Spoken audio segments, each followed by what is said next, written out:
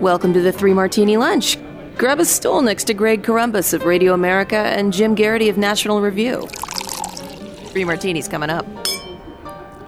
Hey, really glad you're with us for the Monday edition of the Three Martini Lunch. Again, we hope you had a wonderful Thanksgiving, and we hope all of our political figures truly enjoyed the gifts we decided to get for them this holiday season in our Black Friday special on Friday. If you haven't heard that one yet, it's a lot of fun, so go ahead and take some time to go back and listen to that at some point. But Jim, two good martinis today and a crazy, and with communist Chinese bookends. So let's get to the good one first. A delegation of 4 Democrats and 1 Republican made plans to visit Taiwan over the holiday break, but China decided it didn't want that to happen. So the Chinese called up Michigan Congresswoman Elissa Slotkin, who is the leader of this delegation, instructing her, that's the word, instructing her to call off the trip. But the 5 representatives went anyway, leading to a fresh round of accusations from China's foreign minister that the U.S. is messing with the one China principle. Here's the story. 5 U.S. lawmakers met with Taiwanese President Tsai Ing-wen on Friday in a surprise one-day visit intended to reaffirm America's rock-solid support for the self-governing island that is claimed by China. The visit came as tensions between Taiwan and China have risen to their highest level in decades. Taiwan has been self-ruled since the two sides split during a civil war in 1949, but China considers the island part of its own territory.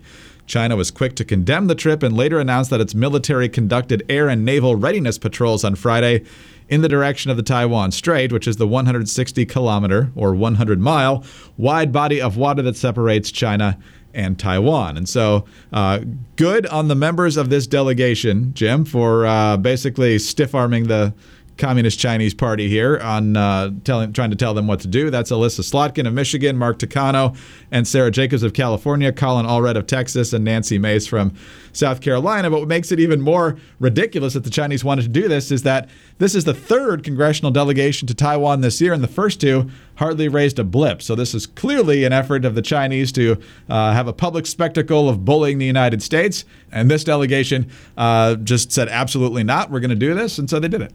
Greg, listeners to this podcast may have noticed that a lot of our topic selections deal with China, from Peng Shui to the origin of the virus to the treatment of the Uyghurs to Hong Kong.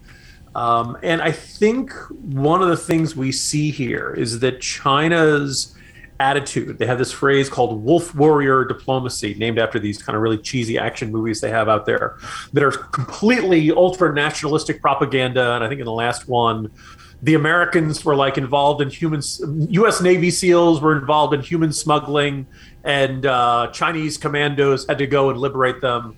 By the way, it's exactly or very similar to The Valley of the Wolves, which was this big Turkish anti-American propaganda film that was big in Turkey back when I was living over in Turkey from 2004 to 2007. So there's this almost universal cliched formula for ultra-nationalist propaganda action films. And it's always U.S. soldiers who are doing bad things and smuggling people or stealing their organs or something like that.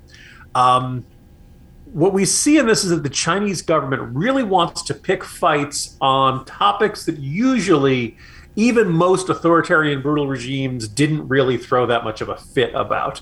Maybe North Korea would be hypersensitive and offer some sort of like furious denunciation. But you notice, like, we don't like Iran, but we don't keep track of every single legislator from one of our allied countries going to visit Iran.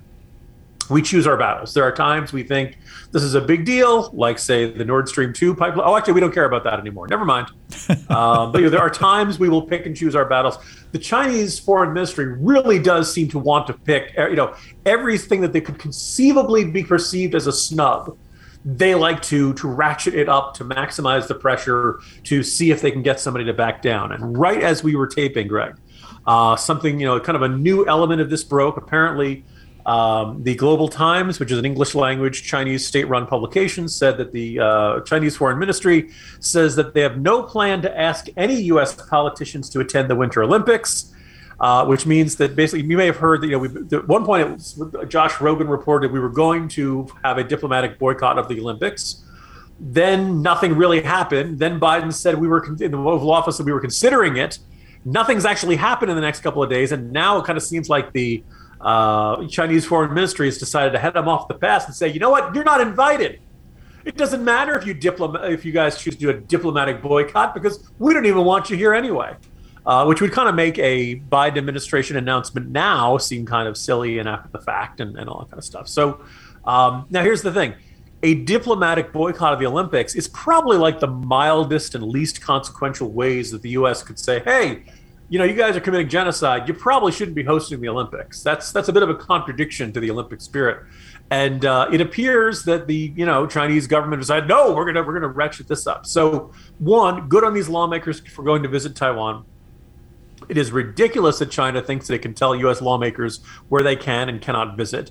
And it is good that they, in the face of this pressure, when we've seen so many other forces in American society, so many big institutions, so many powerful figures knuckle under to pressure from the Chinese. And let's face it, a lot of people on the Democratic side of the aisle really have no appetite for conflict with China, other than maybe in the context of trade. In this case, you actually do see them standing up to them and saying, no, we're going to recognize Taiwan. We're going to visit. We're going to meet with their leaders. A rare moment to the handful of Democratic lawmakers in there. Attaboy, guys. Keep it up and don't let China bully you and tell you where you can and can't go. Exactly. It was a one-day trip, so mercy on all these people for their jet lag going all the way over there and back in just a day or two. But, two things accomplished here. Number one, telling China, you can't tell us what to do. And number two, giving Taiwan a shot in the arm. Yeah, we're on your side. So not sure exactly where the administration is on that second one, but it's good to see a bipartisan delegation delivering that message, and hopefully the administration agrees. Greg, I think the simplest way to describe our philosophy is that if China tells you where you can go, you should tell China where it can go.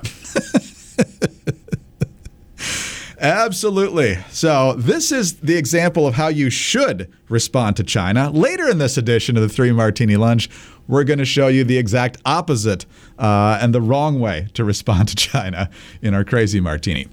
In the meantime, though, look, the economy did not magically get a whole lot better over Thanksgiving break, despite the Biden administration trying to trot out a bunch of statistics to make you forget about inflation and the cost of that Thanksgiving meal and the higher price of gas and everything else. But look, you want to diversify your portfolio so your investments don't necessarily ride the roller coaster of the value of the dollar, and gold and silver can be a place where you can make that diversification happen. The price of silver, for example, has increased 340% since the year 2000, and it continues trending higher. So if gold and or silver is where you want to explore next for your investments, there's no better place to do that than Universal Coin and Bullion. Universal Coin and Bullion is offering our listeners a special locked-in price of just $30 for a beautiful 1-ounce 2021 American Silver Eagle coin, the most popular coin in the world for collectors and investors. This limited offer is available at dealer's cost because Universal Coin wants you to own the first newly designed silver bullion coin since President Reagan signed the Gold Bullion Act in 1985. Call Universal Coin, which are leaders in the precious metals industry, at 1-800-UCB-GOLD to get your beautiful U.S. Mint silver coin for only $30. Postage is free, and you will be dealing with the experts. And the other thing you want to know when you're investing anywhere, but especially in gold and silver in this context, is that you can trust the people that you're dealing with and they know what they're doing. And Dr. Mike Fulgens and his team at Universal Coin and Bullion definitely fit both of those bills. Dr. Fulgens is recognized as America's gold expert by the U.S. government. He's the 2021 Coin Dealer of the Year. They also have those rare gold coins that a lot of people like, but this special silver deal is only available by using the code Martini. So use the code Martini when you call 800-UCB-GOLD. That's 800-UCB-GOLD.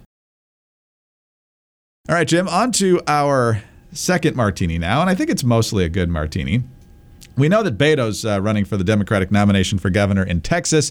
There have been a lot of speculation, though, and we talked about it a number of times, as to whether the actor Matthew McConaughey would also run for governor. I think we kind of assumed that if he did, it would be as a Democrat, but I don't know that he ever specifically said that. I doubt it would have been as a Republican. But after much consideration, McConaughey has decided not to run. And given Beto's popularity statewide now as compared to 2018, I think that makes it easier for Greg Abbott to win. But I also kind of like what Matthew McConaughey had to say here. In terms of his announcement, he says we need to focus more on personal responsibility. That's always a nice conservative message. And he explained that he's going to be spending his time working with different organizations to build the American dream. So good things in the cadence that you can only get from Matthew McConaughey. As a simple kid born in the little town of Uvalde, Texas, it never occurred to me that I would one day be considered for political leadership. It's a humbling and inspiring path to ponder. It is also a path that I'm choosing not to take at this moment. What am I going to do? I'm going to continue to work and invest the bounty I have by supporting entrepreneurs, businesses, and foundations that I believe are leaders, establishments that I believe are creating pathways for people to succeed in life, organizations that have a mission to serve and build trust while also generating prosperity. That's the American dream. So, Jim, I don't know what organizations he's going to partner with. It could end up being a bunch of left-wing outfits. But the idea that serving others, building prosperity, achieving the American dream, those are things you don't hear a lot from the left. So maybe Matthew McConaughey is a little more politically sensible than we first thought. Greg, you know how I feel about Matthew McConaughey choosing to not run for governor? I have a feeling. I feel all right. All right. All right. You saw that coming a mile away. Look, you listen to that. You listen to his previous statements on politics, and let's face it, Matthew McConaughey is not claiming to be and has never pretended to be a detailed policy wonk. His heart seems to be in the right place. He seems like a good guy, particularly by the standards of Hollywood actors. He clearly has great love for his state. He seems, I remember his. Every celebrity was coming out with their "keep your chin up, we're all in this together" type message. A lot of them ended up being really insufferable. Sorry, Gal Gadot, I love you, but that was just an insufferable, painful celebrity singing of Imagine there. McConaughey's was different, saying, hey, this could be our finest hour. We all have to be the ones who try to lift each other up and help each other get through this. It was all the right kind of things. But in the end, there's always a danger with a celebrity who runs for political office. Sometimes you end up with Ronald Reagan. Sometimes you end up with Jesse Ventura. I think Matthew McConaughey clears that low bar, but I don't know if I want somebody running for governor as a lark, and I don't know if I want somebody getting elected simply because he's a famous name. Would he have made it less likely for Republicans to win? Probably. I have a feeling he would have taken more votes from Beto O'Rourke, but maybe I'm wrong. I think he probably would have brought a lot of the disengaged into politics. But in the end, I don't know if Matthew McConaughey... there's having general values, and then there's knowing how to translate those values into specific policies and knowing what you want to do in the governor's mansion. What laws do you want passed? What policies do you want changed? Who do you want to appoint to all of these state positions and all of that? So I think generally I like Matthew McConaughey. And I think actually it's actually reassuring to see. I don't, from the way he's talked in that video, it suggests he may have recognized the complexity of the job and realized, well, actually, I don't know if I want to jump into this. I want to be a little more prepared for this. And I think that this focusing on businesses and nonprofits and groups that are helping make the state a better place. Yeah, this may be lining himself up. This may be getting people to take him more seriously as a potential leader in state government, as opposed to being, that Hollywood actor who always has this kind of charming, laid-back attitude. Look, I think when he chooses to run, he'll probably attract a great deal of support. But I'm glad that he's not running, and he may very well be more to the left than I'd like him to be. I think his heart is in the right place, but the fact that he chose not to, and he seems to kind of indicate he realizes the enormous responsibilities of the job, that's actually a reassuring sign that suggests that maybe 4 years from now or 8 years from now, he could come back as a very, potentially compelling candidate. Well, we'll see. Yeah, I don't know, like I said at the beginning, whether if he would have gotten in, how he would have run as a Democrat or as an independent, for example. If he had run as a Democrat, I think he would have been a bigger threat. If he runs as an independent, I think you're absolutely right that he would have taken more votes away from Beto. So if that was what he was contemplating, it might not be a good martini. I still think Abbott's going to be fine. But I think if he gets in, he definitely takes more away from the left than the right at this point. But fun to see. And we had a lot of fun with those martinis over time. So we'll see what he does from here. But in the meantime, Maybe, Jim, maybe he got an X chair and he just doesn't want to leave it. I mean, you could take it to the governor's mansion. I'm sure that's what you would do if you were ever elected to be governor. But whether you're at your desk as a reporter or whether you're the governor of Texas or any other position, the X chair, I'm guessing, is what you would endorse in addition to any candidate. Oh, look, I hope your I hope your Thanksgiving wasn't stressful and you enjoyed getting together with your family. And I hope your holiday season isn't too stressful. You know, we have our greatly reduced holiday activities last year. It's 2021. People are vaccinated. People are getting back into the swing of things. More parties, more Christmas concerts, more get-togethers. Great, you know. But maybe it's stressing you out. You got to figure out, you know, gifts and all that kind of stuff. Look, you're going to have to sit in your chair at your job. You're going to have to sit in your chair probably in your home office with everybody working from home these days.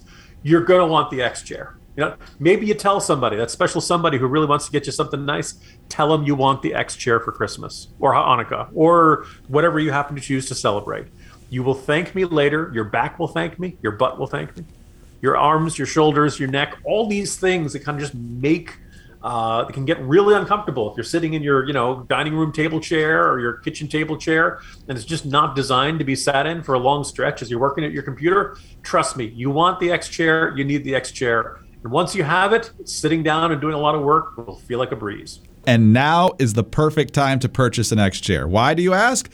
Because now is the only time that X chair goes on sale all year. It is Black Friday, Cyber Monday weekend. Obviously, today's Cyber Monday. And since you deserve an X chair, you're going to kick yourself if you miss this special deal. How good is the deal? How about saving up to $500 on the X chair? This is a 4-day deal only, Black Friday through Cyber Monday. So today's the last day. Go to xchairmartini.com now. That's the letter X, chair, MARTINI.com. X-Chair has a 30-day guarantee of complete comfort, and you can finance your purchase for as little as $25 per month. Go to xchairmartini.com and save up to $500. But you got to do it today. xchairmartini.com. All right, Jim, on to our crazy martini now.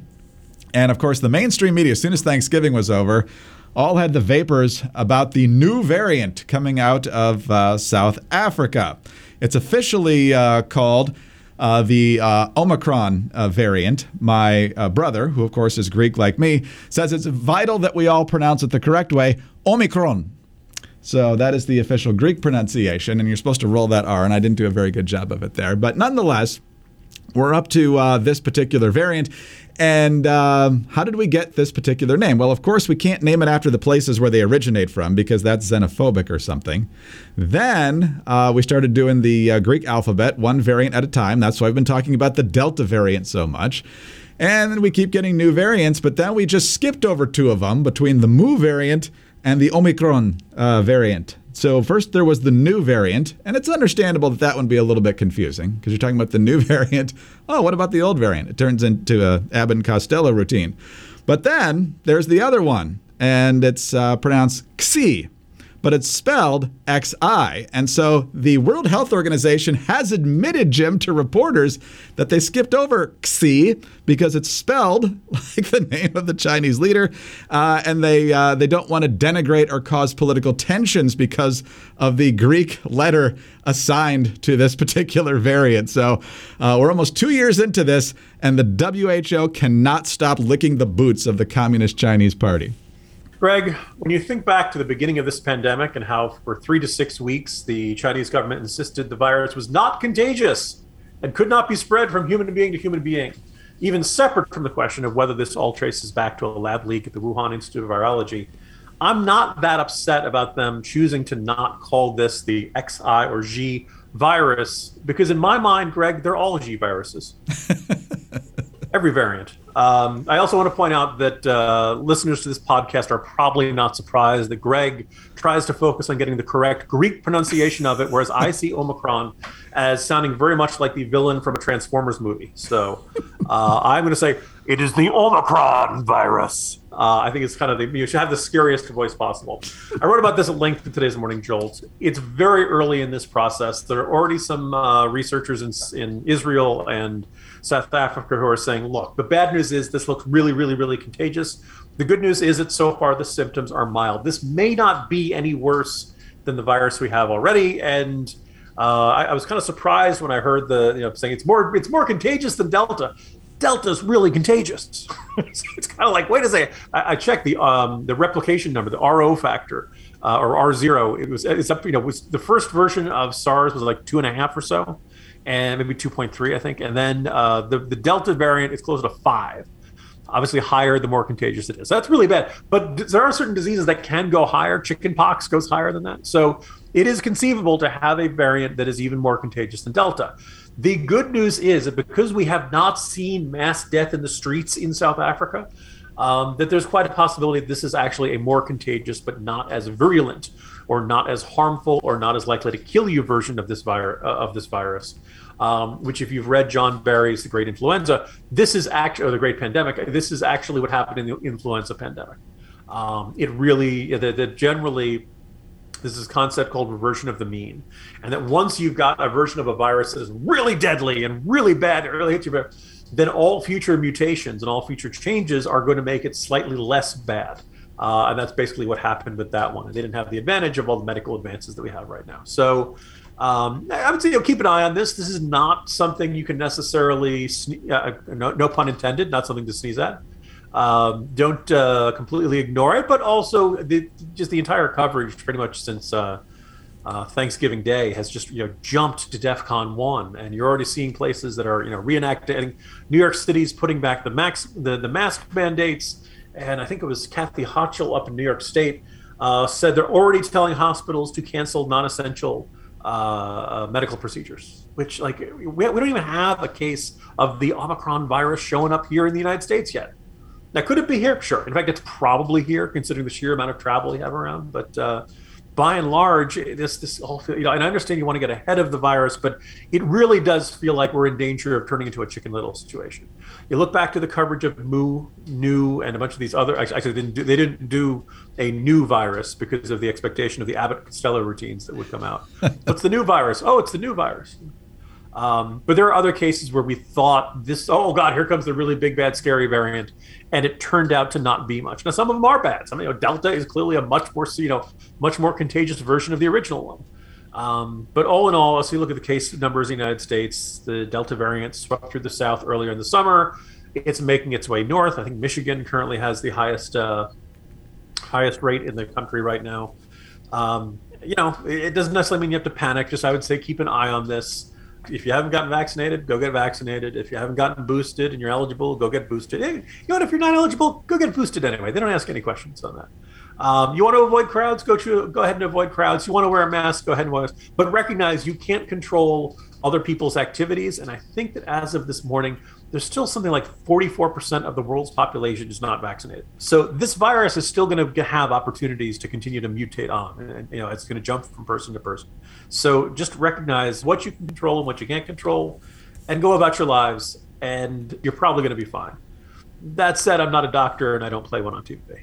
Jim, the doctor in South Africa who has been studying this most closely says to date, the symptoms she's seen are considerably milder than the ones she's seen from previous variants. Yet as we speak, Joe Biden is on television whipping up concern over this and making people scared about this. Fauci is doing the same thing over the weekend. Why is that the knee-jerk reaction? After 2 years of this, we're still getting this. Every time there's a new development in this, everybody lights their hair on fire.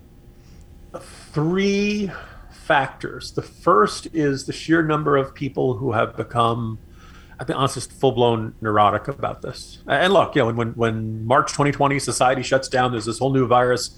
It's understandable, right? We didn't know very much. We're all, the human instinct is to be very afraid of the unknown. The second is the last thing anybody in government wants to do is be seen as underreacting. Because if you overreact, people will forget about that, or at least they think they'll forget about that. The same way, every time a hurricane comes along, ever since Hurricane Katrina, every governor who's approaching a hurricane metaphorically goes to DEFCON 1 and goes out and meets with FEMA and mobilizes the National Guard and orders evacuations. And then sometimes the storm isn't that bad. But it's one of those things where they don't think they'll ever get too much blame for overreacting. They're really terrified of being accused of underreacting to a threat. And the third thing is that, look, ultimately, this pandemic has demonstrated there are a lot of people in government who just love control. They love telling you what you can and can't do. They love telling you can only be on the streets at certain hours. You can only go. You got to wear that mask here. Oh, no, I'm sorry, you can't sell flower seeds in the stores. Governor Gretchen Whitmer tells you because that could be dangerous. God knows how, but people are going to throw their backs out, putting in the seeds or something. There's this desire to control, which I think is really coursing through the bloodstream of a lot of people in government, more Democrats and Republicans, but I'm sure you can find some Republican examples of this. Oh, by the way, most of these people exempt themselves or ignore their own restrictions. I think the mayor of San Francisco got caught partying in a club without a mask yet again.